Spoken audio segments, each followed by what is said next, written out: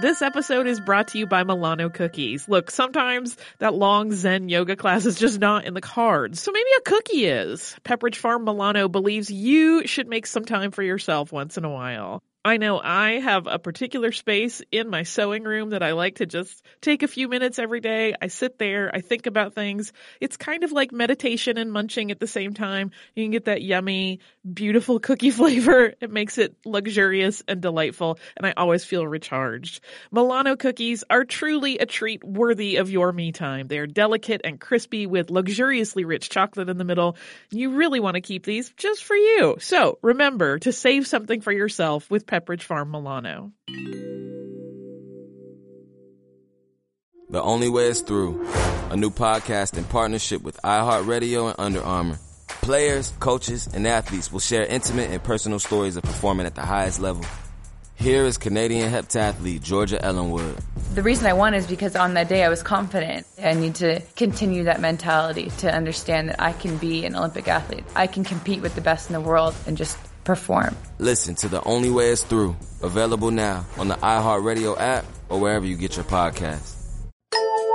Welcome to Stuff You Missed in History Class from HowStuffWorks.com.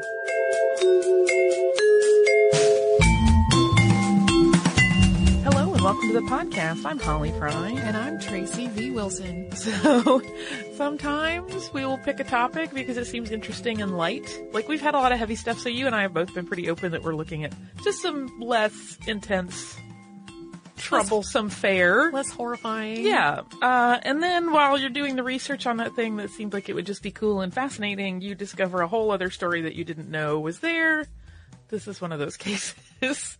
So for context, it'll sound like I'm going off on a crazy tangent, but it's germane. One of my favorite animals of all time, like in the world, is the Verreaux sifaka. And this is an animal you've probably seen footage of. They're members of the lemur family Idridae, and they're native to Madagascar. So even if you don't recognize your name, you have probably seen footage of them. They sometimes, versions of them show up on children's shows and in cartoons because they're so incredibly cute. They're mostly white and they have kind of rust brown bellies and these dark chocolate colored faces and these big eyes, and they're so cute. There are a million videos of them on YouTube hopping around because they sometimes will travel on the ground upright in kind of a crazy jumping motion, and people like to set it to music. It's adorable. We'll try to include a link to at least one of those in the show notes. So I thought, hey, you know, it would be really cool. We should talk about Jules Verreaux, who is the naturalist for whom these charming animals were named. And then the research got a little bit dark, but also kind of interesting and exciting, even though some of the subject matter is troubling. And it's not that the dark parts are also the exciting parts. No, Those are largely two different parts. There's a lot of different elements to the story, and it really involves an entire family and sort of their family business. It involves botany and taxidermy and grave robbing and the Paris Exposition and kind of a lot of different things that we've talked about on the show before in different episodes.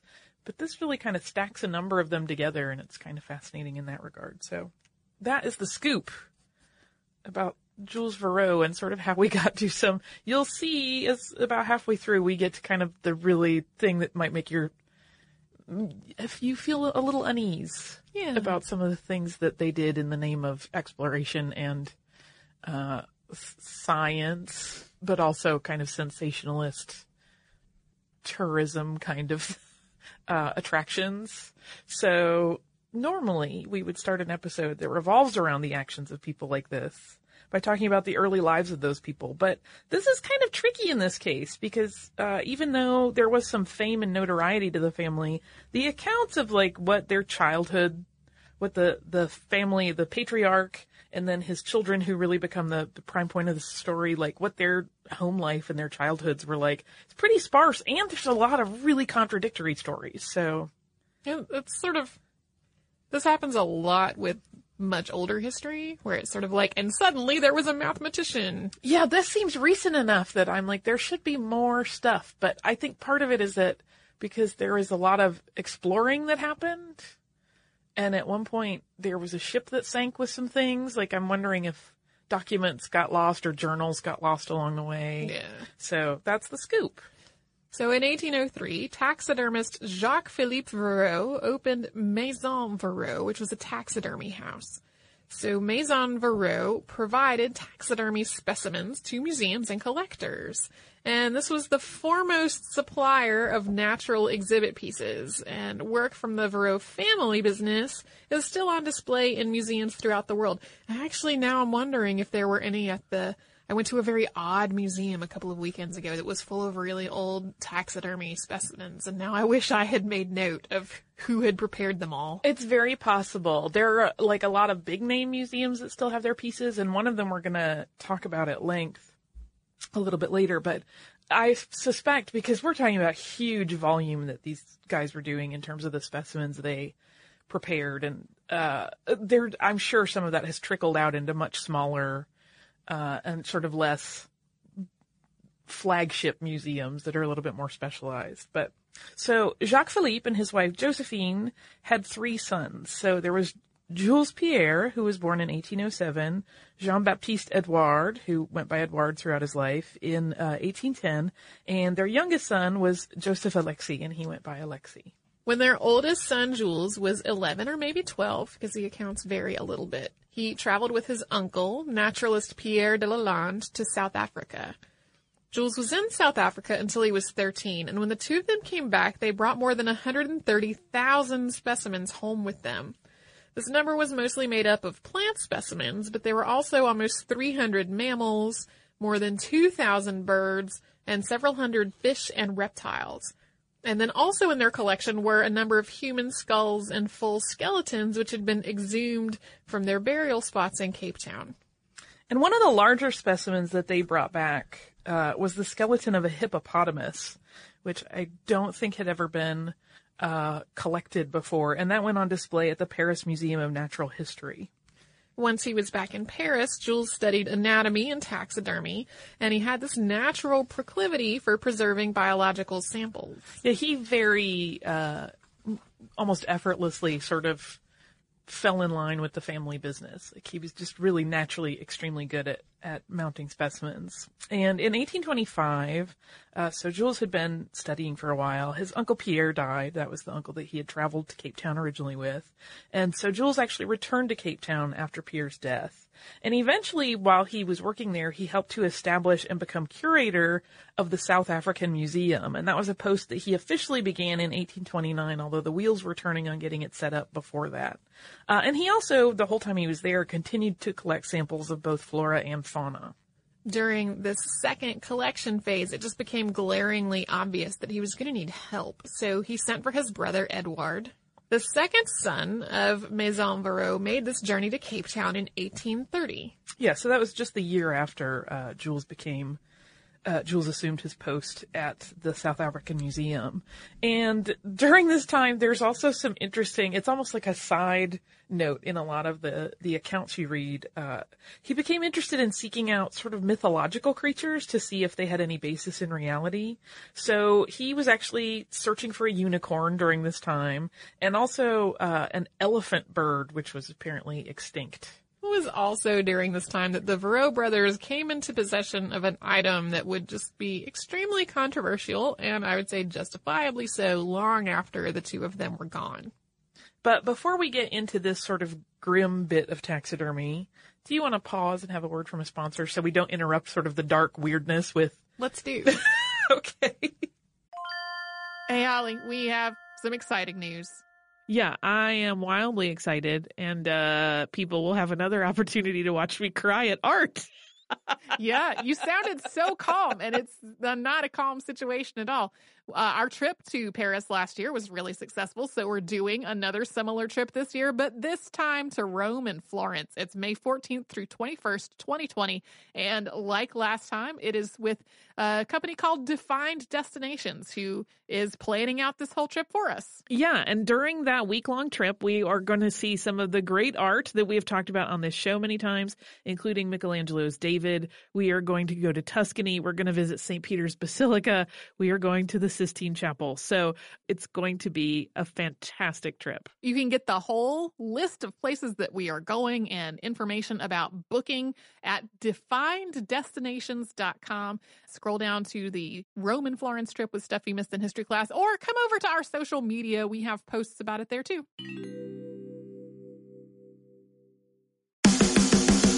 Hey guys, it's Bobby Bones. I host the Bobby Bones Show, and I'm pretty much always sleepy because I wake up at 3 o'clock in the morning. A couple hours later, I get all my friends together, and we get into a room, and we do a radio show. We share our lives, we tell our stories, we try to find as much good in the world as we possibly can, and we look through the news of the day that you'll care about. Also, your favorite country artists are always stopping by to hang out and share their lives and music too. So wake up with a bunch of my friends on 98.7 WMZQ in Washington, D.C., or wherever the road takes you on the iHeartRadio app. And now we will return to the Verreaux Brothers. Okay, so before the break, Edouard had traveled to South Africa to assist his older brother Jules in the collection of specimens, both for the museum where Jules was a curator and for return to Paris to be sold to collectors as part of the ongoing family high-end taxidermy business. And while the search for a unicorn or some other mythical animal didn't pan out, they did get their hands on a human specimen. And this particular piece actually involved a grave robbing. What is believed, possibly, this isn't 100% confirmed, and we'll talk about this later, to be a native Botswana man was taken from his resting place, preserved, and mounted.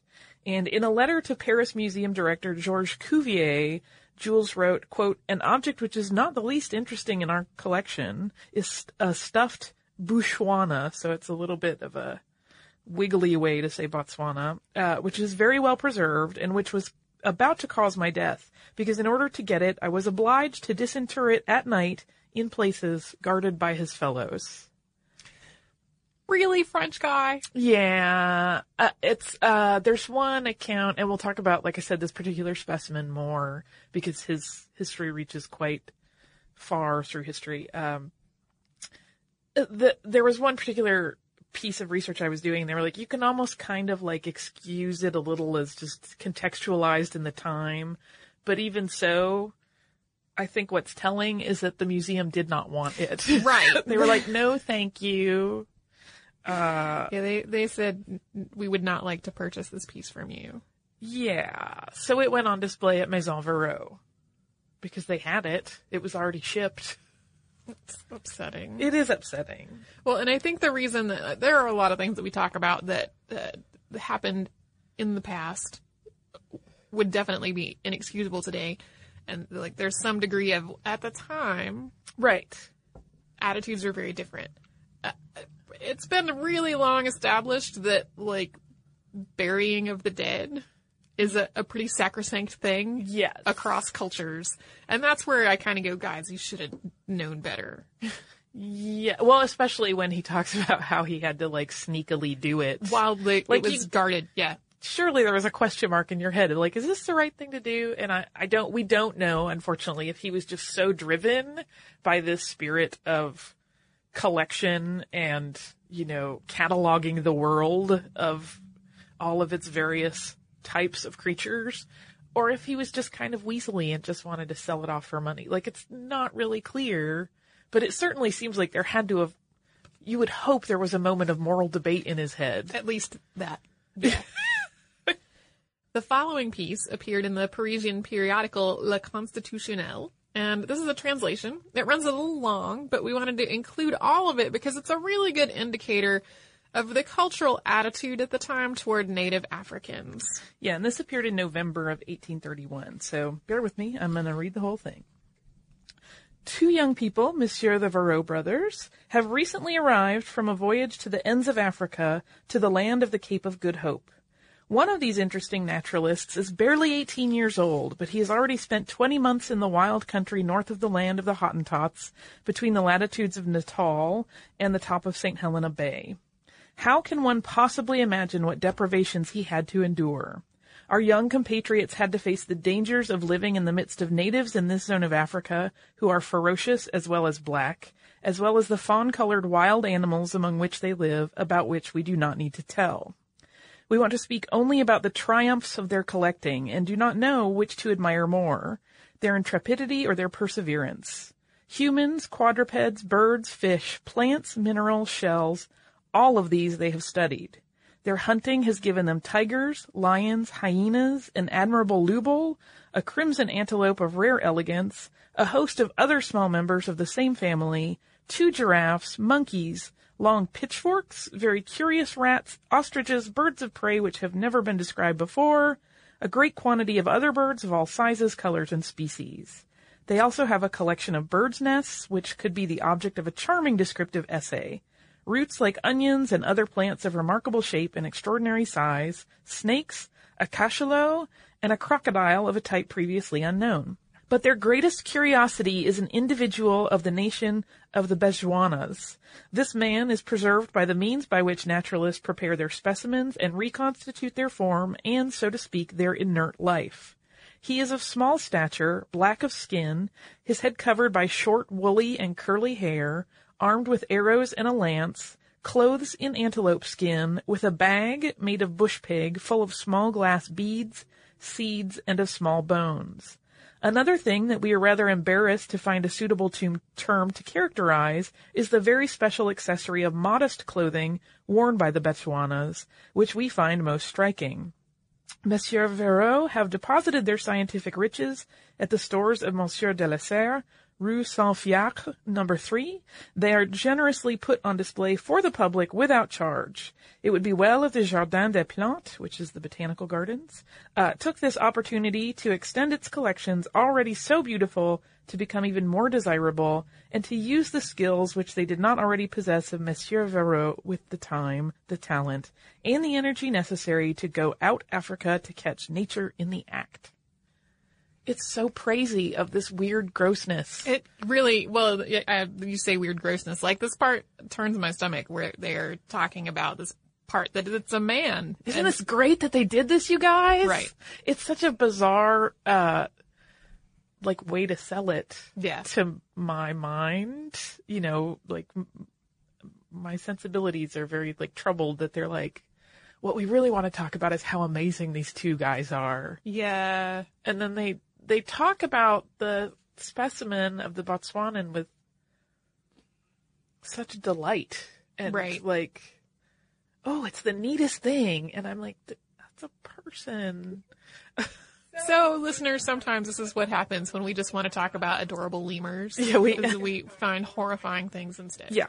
So, the middle brother, Edward, brought this human display and an assortment of other samples to Paris in 1831, and a lot of them were delivered into the hands of museums that were really eager to expand their collections. So we're going to come back to this particular piece of taxidermy in a bit, because the story of this mounted human specimen reaches all the way up to very recent history. But as for the Verreaux brothers themselves, when Edward returned to South Africa the following year, so that would be 1832, he also brought their third brother, Alexei, with him. It's believed that Alexei never left Africa after his arrival and lived out the rest of his life there, assisting with Jules's collection efforts. Jules and Edward seem to have done some traveling, although there's no definitive record on exactly where they went, and the list includes, usually, places like the Philippines and China. It does appear that at one point in the late 1830s, a shipment of their specimens was lost on its way to Paris when the whole ship that was carrying the collection sank. Yeah, that's usually, if you look at different accounts, that's usually consistent. And then getting into the 1840s, it's consistent. But during that period of the 1830s, particularly the early half, there will be accounts of them being in 2 different places at the same time in different, journals and accounts that other people have given. They'll say, oh, they were in China then. And some other one says, it doesn't even acknowledge that one exists. They may not have known that, but it's oh, and then they were here in this part of the world, and they could not have been in both of those places. So it is a little bit hard to actually track their movements. In 1842, Jules Verreaux made his way to Australia, and he wanted to expand his preserved sample of offerings to include more specimens from outside of Africa. He explored New South Wales and Tasmania, and he gathered all kinds of botanicals, insects, birds, and mammals. And again, he gained the possession of some human remains. Yeah, they, it comes up periodically that they had multiple samples of human remains. it's usually believed by most people, I think, that they really only did the one mounting of a human, and that the rest were sort of like bones that have been discovered along the way. They may have, we talked about them disinterring some bodies in South Africa, some of the skeletons, but just for context, there was just the one taxidermied human that we know of. It's one too many. It is. But I just want to make that clear that this wasn't like they weren't making a career of taxidermying people. So after 5 years of exploring Australia, Jules returned to Paris. And for several years, he worked on organizing and naming the collection, both the new things that he had brought as well as, sort of placing them in context with other specimens that he had collected through the years.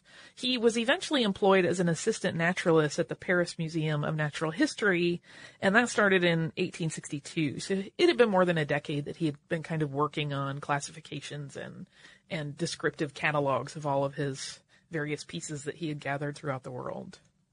Jules had continued to work on his taxidermy throughout his whole life and his travels, but it's in the late 1860s that he made one of his most famous mounted tableaux, and it was entitled Arab Courier Attacked by Lions. In this display, a mannequin outfitted in the black cape that was typical of the Arab and Tuareg dress of North Africa is featured in the fictional moment that he's pulled off of the camel he's riding by two Barbary lions. An Arab courier won the gold medal for excellence at the Paris Exposition in 1867. And during the 7 months it was on display there, more than 15 million spectators came just to see it. It was a really dramatic shift from most of the taxidermy that had come before it, and certainly different than almost anyone had seen before. Because prior to that, it was pretty common, even if you were setting up a scene of taxidermy, that it would kind of just be multiple mounts kind of in a line, but this is the first time that it really was sort of an action scene that depicted like an event happening. After the Paris Exposition closed, the American Museum of Natural History bought Verreaux's display, and it wasn't available for public viewing for some time. Once museum officials saw the piece in person, they thought it was a little too gauche to be part of their collection, so they just kept it in storage for 30 years. Yeah, it basically was in a warehouse in New York for all that time. Eventually, though, in 1896, it was sold. It was sold to the Carnegie Museum in Pittsburgh, Pennsylvania, which was fairly new at the time, for the tidy sum of $50. And it eventually became a prominent part of the collection there. There is one story that they were going to be charged, I think it's $45 for them to actually transport it from its storage place to the museum. And I think that ruffled some feathers. Like, we just paid $50 for this. Now we got to pay another $50 just to get it here. But it did eventually make its way to the collection. And while there have been rumors throughout the years that the man on the camel was an actual human, it is not. And that's one of those things that has been debated. There was a restoration point where it was worked on because there had been, some degradation of the specimen. But even so, I think most people and most museum curators that have been involved with it don't think it was ever an actual human. But because of the precedent of the Botswanan man, there have always been some suspicions. And as a side note, Barbary lions went extinct not long after the Verreaux assembled this tableau.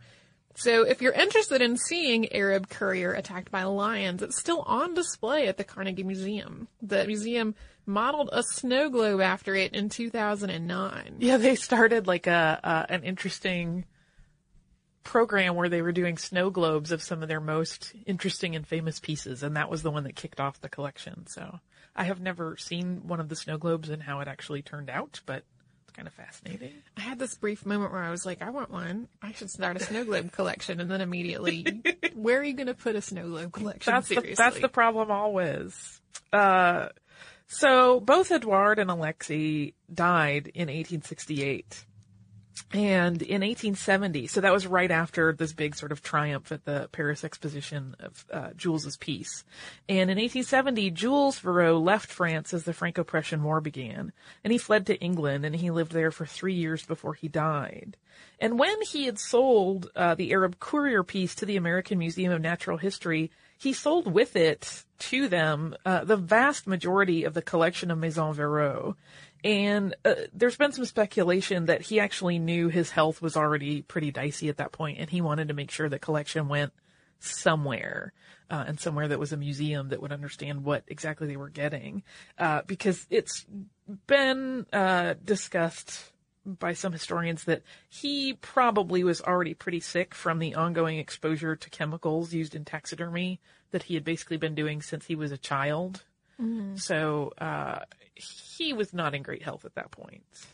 Despite some claims that there was a child born out of wedlock when Jules was still very young, this was the end of the Verreaux Brothers lineage. And while there are a number of species that bear the Verreaux name as a consequence of all the exploration and collecting that Jules and Edouard did and that Alexis assisted them with, there has also been some confusion about certain species based on some incorrect labeling that Jules is believed to have done to some of their collected pieces. And there's been some speculation that he may have purposely mislabeled some specimens and the locations where they had been found to make them appear more exotic and therefore more valuable to museums and collectors. We don't know whether or not that was the case, but regardless of the cause of this labeling sloppiness, those poorly cataloged items kind of did a bit of a disservice to science. There have been a couple of points of confusion over the years. It's like, wait, this animal isn't really native to this place.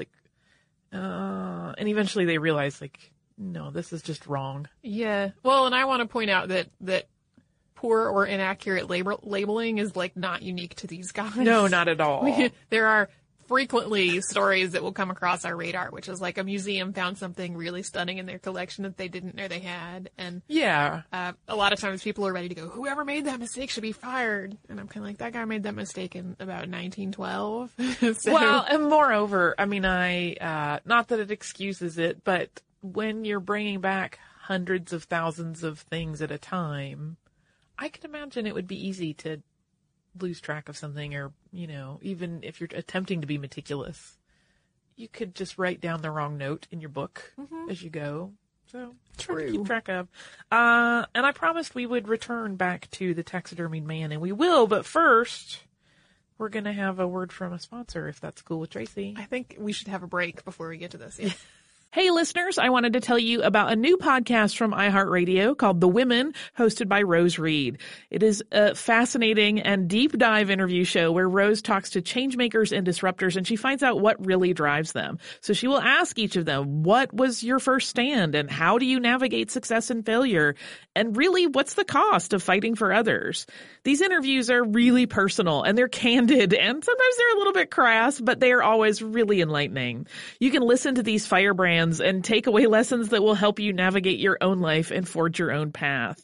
The debut season includes women like Valerie Plame, the former CIA agent who is now running for Congress, and whistleblower and pediatrician Dr. Mona Hanna-Attisha, who exposed the Flint water crisis and became the center of a swirling amount of problems, and the legendary Buffy Sainte-Marie, 60s songwriter and activist.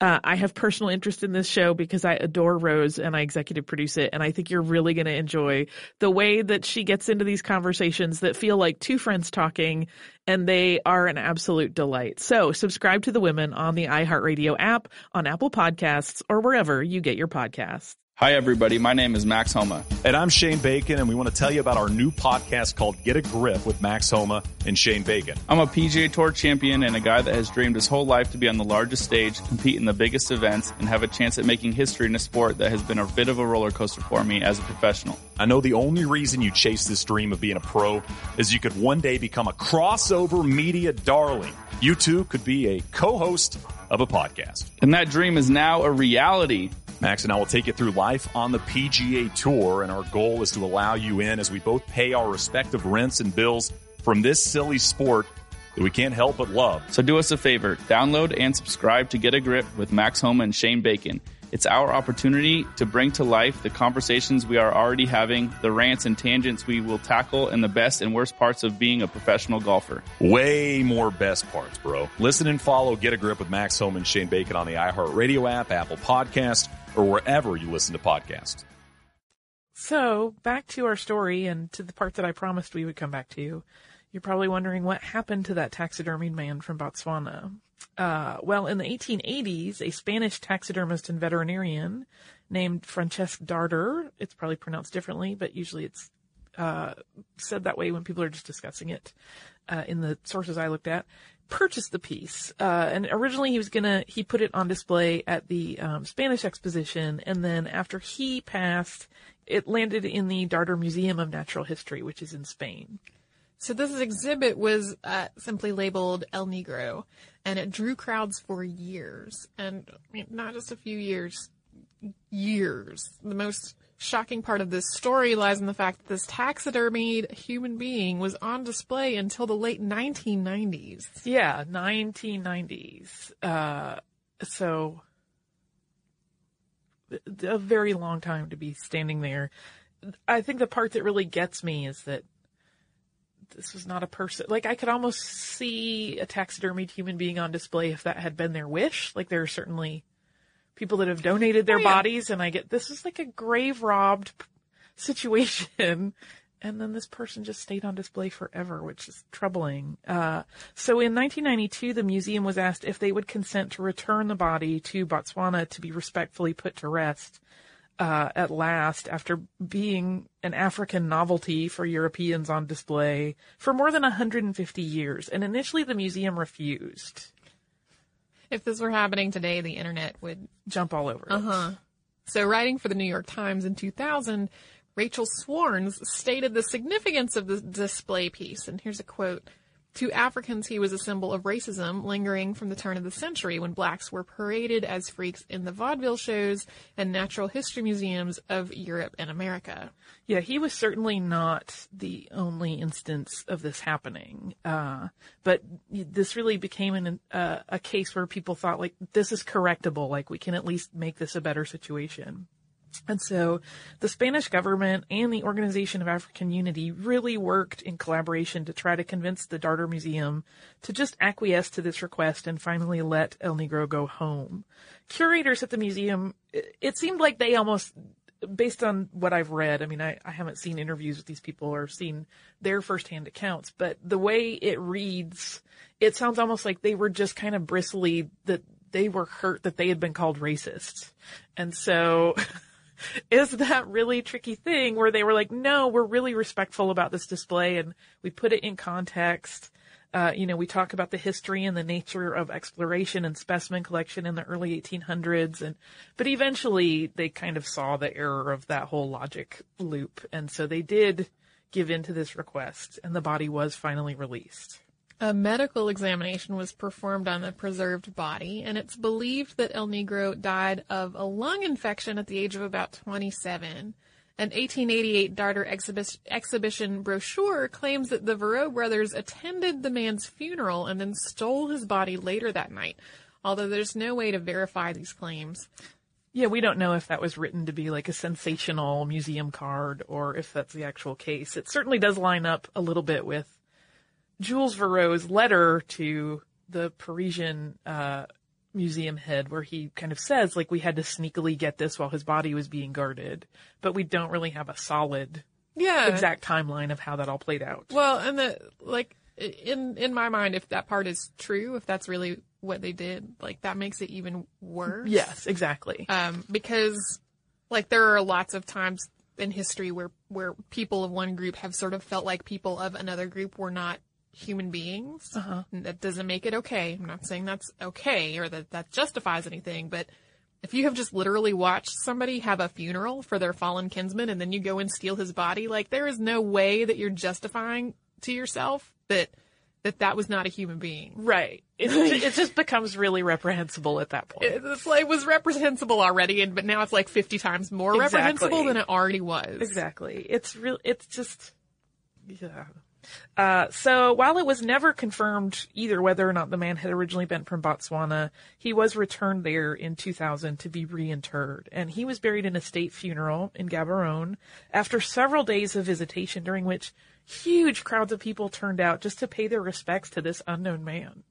At the funeral, Foreign Minister Lieutenant General Mampati Marafe said in his speech, "Today, 170 years later, we're gathered here not only to reinter the body in African soil where it likely belongs, but also to cleanse that act of desecration, restore the dignity of a common ancestor, to appease the spirits of Africa, and, above all, to correct a wrong which has no statute of limitations."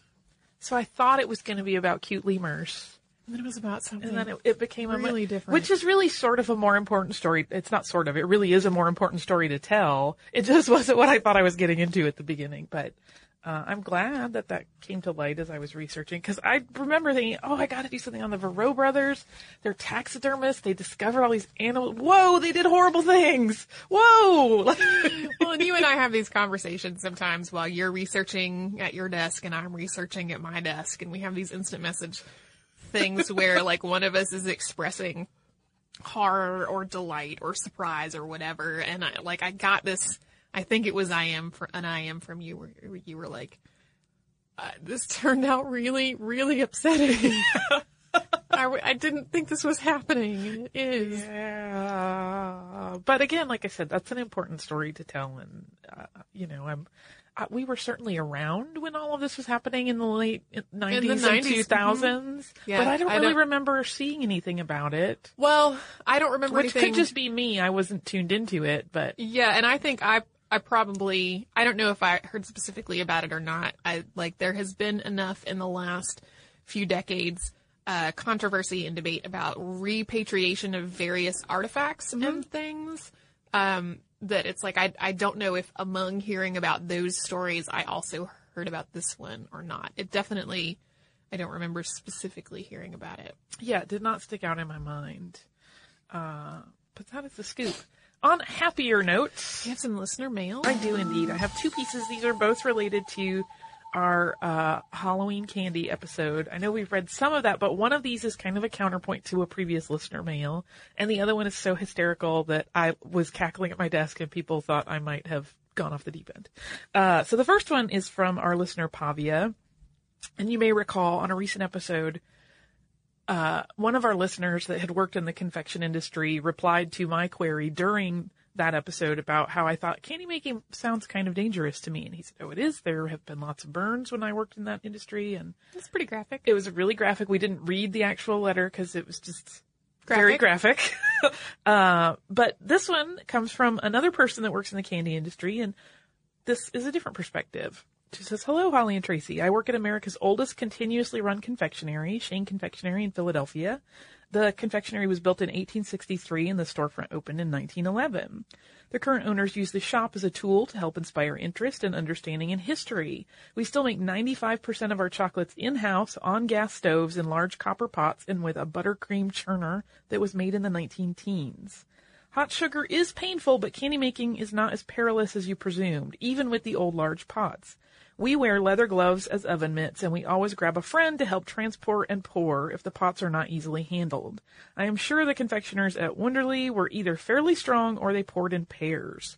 So that's a whole other perspective of, yes, it's dangerous, but we handle it very carefully. Good for being careful as well. Which might be, it could just be the difference of being at, it is a long-established confectionery, but it sounds like it is not a big factory. Right. It is sort of a smaller operation, which might lead to better care procedures than large factories often do. Well, and the one that we got that we didn't read made it sound as though they were sort of, quote, handmade confectioner. Yeah. But also quite large and a little more really high volume. Factory volume oriented. Exactly. So that's the scoop. So it can be dangerous, but a lot of people take very good precautions and it's perfectly safe for them. The other mail that I have comes from our listener, Dwayne. And this is actually, there are two stories in this and they are both really funny. So I'm going to read the whole thing. Your recent candy corn episode about Halloween reminded me of two stories. You mentioned the history of trick-or-treating, and that reminded me of a story my mom always tells. When she was a little girl in the early 1940s, she lived in a very small town in the Missouri Ozarks. Halloween did not exist there until a new kid moved into town and asked if the kids were going trick-or-treating. Nobody knew what the kid was talking about. And after an explanation of how stuff worked, see what I did there? He says, all the kids decided it was a great idea and ran up to the first house and screamed, trick or treat! Oh no! Of course, the people in the house didn't know what was going on. When they answered the door, all the kids in town, about 10 of them, stood there demanding candy. The lady of the house had no candy, but invited the kids in for a small slice of pie. After having eaten the pie, the kids went to the next house, where, of course, the homeowner also knew nothing of trick-or-treat, but invited the kids in for a drink of hot chocolate. The kids continued through town in this manner, always invited in, always getting some sort of treat, apples, leftover cake, or milk, in several cases sat down to share in the dinner of the homeowners. Mom said it was a really strange night and she probably ate dinner 5 or 6 times. I love that. In that episode, you also spoke of the demise of homemade treats during Halloween. A friend of ours recounts the story of when she was around 12 and her parents decided to go out for the evening and left her home with a huge bowl of candy to hand out to the trick-or-treaters. Our friend loved handing the candy out, but she was overzealous in her distribution and quickly realized that she was running out of candy way too early in the evening. She panicked and decided she had to have something to hand out rather than turn off the porch light. So she put on a big pot of boiling water and cooked all the noodles in the house. Spaghetti, egg noodles, any form of pasta she could find. Then she drained it and started placing it in baggies and twist-tying them closed. Trick-or-treaters were then surprised when a baggie of hot-cooked noodles landed in their goodie bag. I can't even. I love it.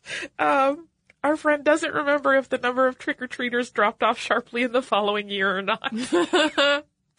That is the funnest letter. Dwayne, thank you so much for sending it because it really did have me just cackling. I was laughing so hard. Julie from Stuff to Blow Your Mind came over to my desk and was like, what is going on? And I was trying to describe to her the hot cooked noodle baggies. And then she was giggling and we were just kind of useless for a little while. That's a lot more ingenious than what I did this year, which is that I was 100% certain we would not get trick-or-treaters because like we live on an upper floor and like there's a lot of steps to trick or treat. Well, but you can't. Like there's no, you have to ring a bell at the bottom. Oh, right? gotcha. And so, and we didn't have, there's no jack-o'-lantern on the steps. There's no porch light on, none of that. I was like, we're not going to get trick-or-treaters. And Patrick was like, yes, we are. And I was like, no, we're not. We don't need candy. We're not buying any.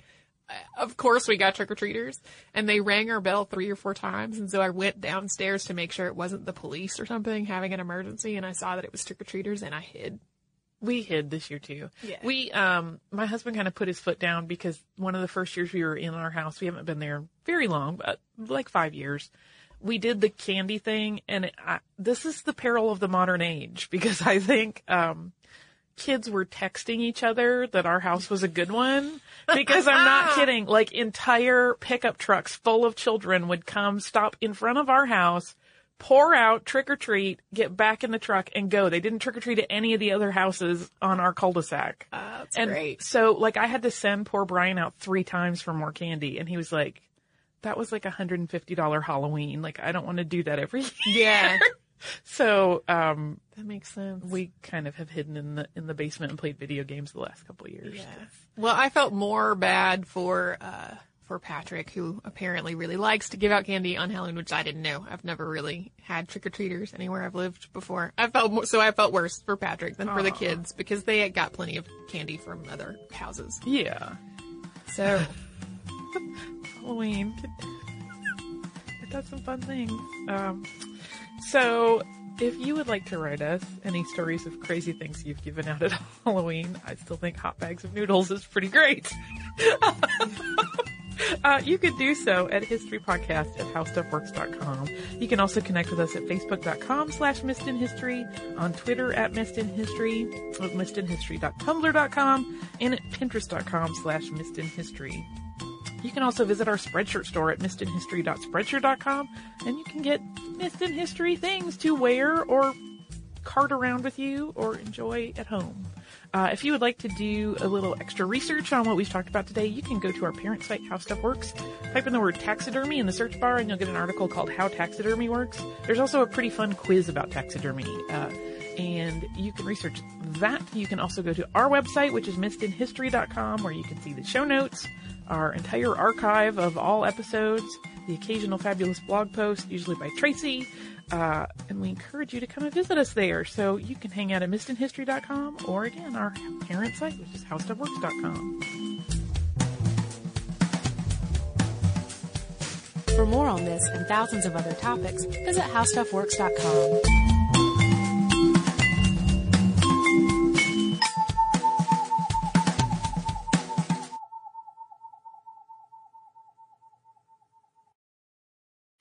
find a new way forward when suddenly you have to, ready or not. Maybe you're relocating. Or having your first baby. Or leaving a relationship. Just starting. Or just starting over. On the road to somewhere, we talk about all of it, getting really honest. And we definitely laugh our way through it. That's the beauty of this journey. I'm Lisa Oz. And I'm Jill Herzig. Join us as we navigate our own big life changes on our podcast, The Road to Somewhere. Listen to The Road to Somewhere on the iHeartRadio app, on Apple Podcasts, or wherever you get your podcasts. The Only Way is Through, a new podcast in partnership with iHeartRadio and Under Armour. Players, coaches, and athletes will share intimate and personal stories of performing at the highest level. Here is Canadian heptathlete Georgia Ellenwood. The reason I won is because on that day I was confident. I need to continue that mentality to understand that I can be an Olympic athlete. I can compete with the best in the world and just perform. Listen to The Only Way is Through, available now on the iHeartRadio app or wherever you get your podcasts.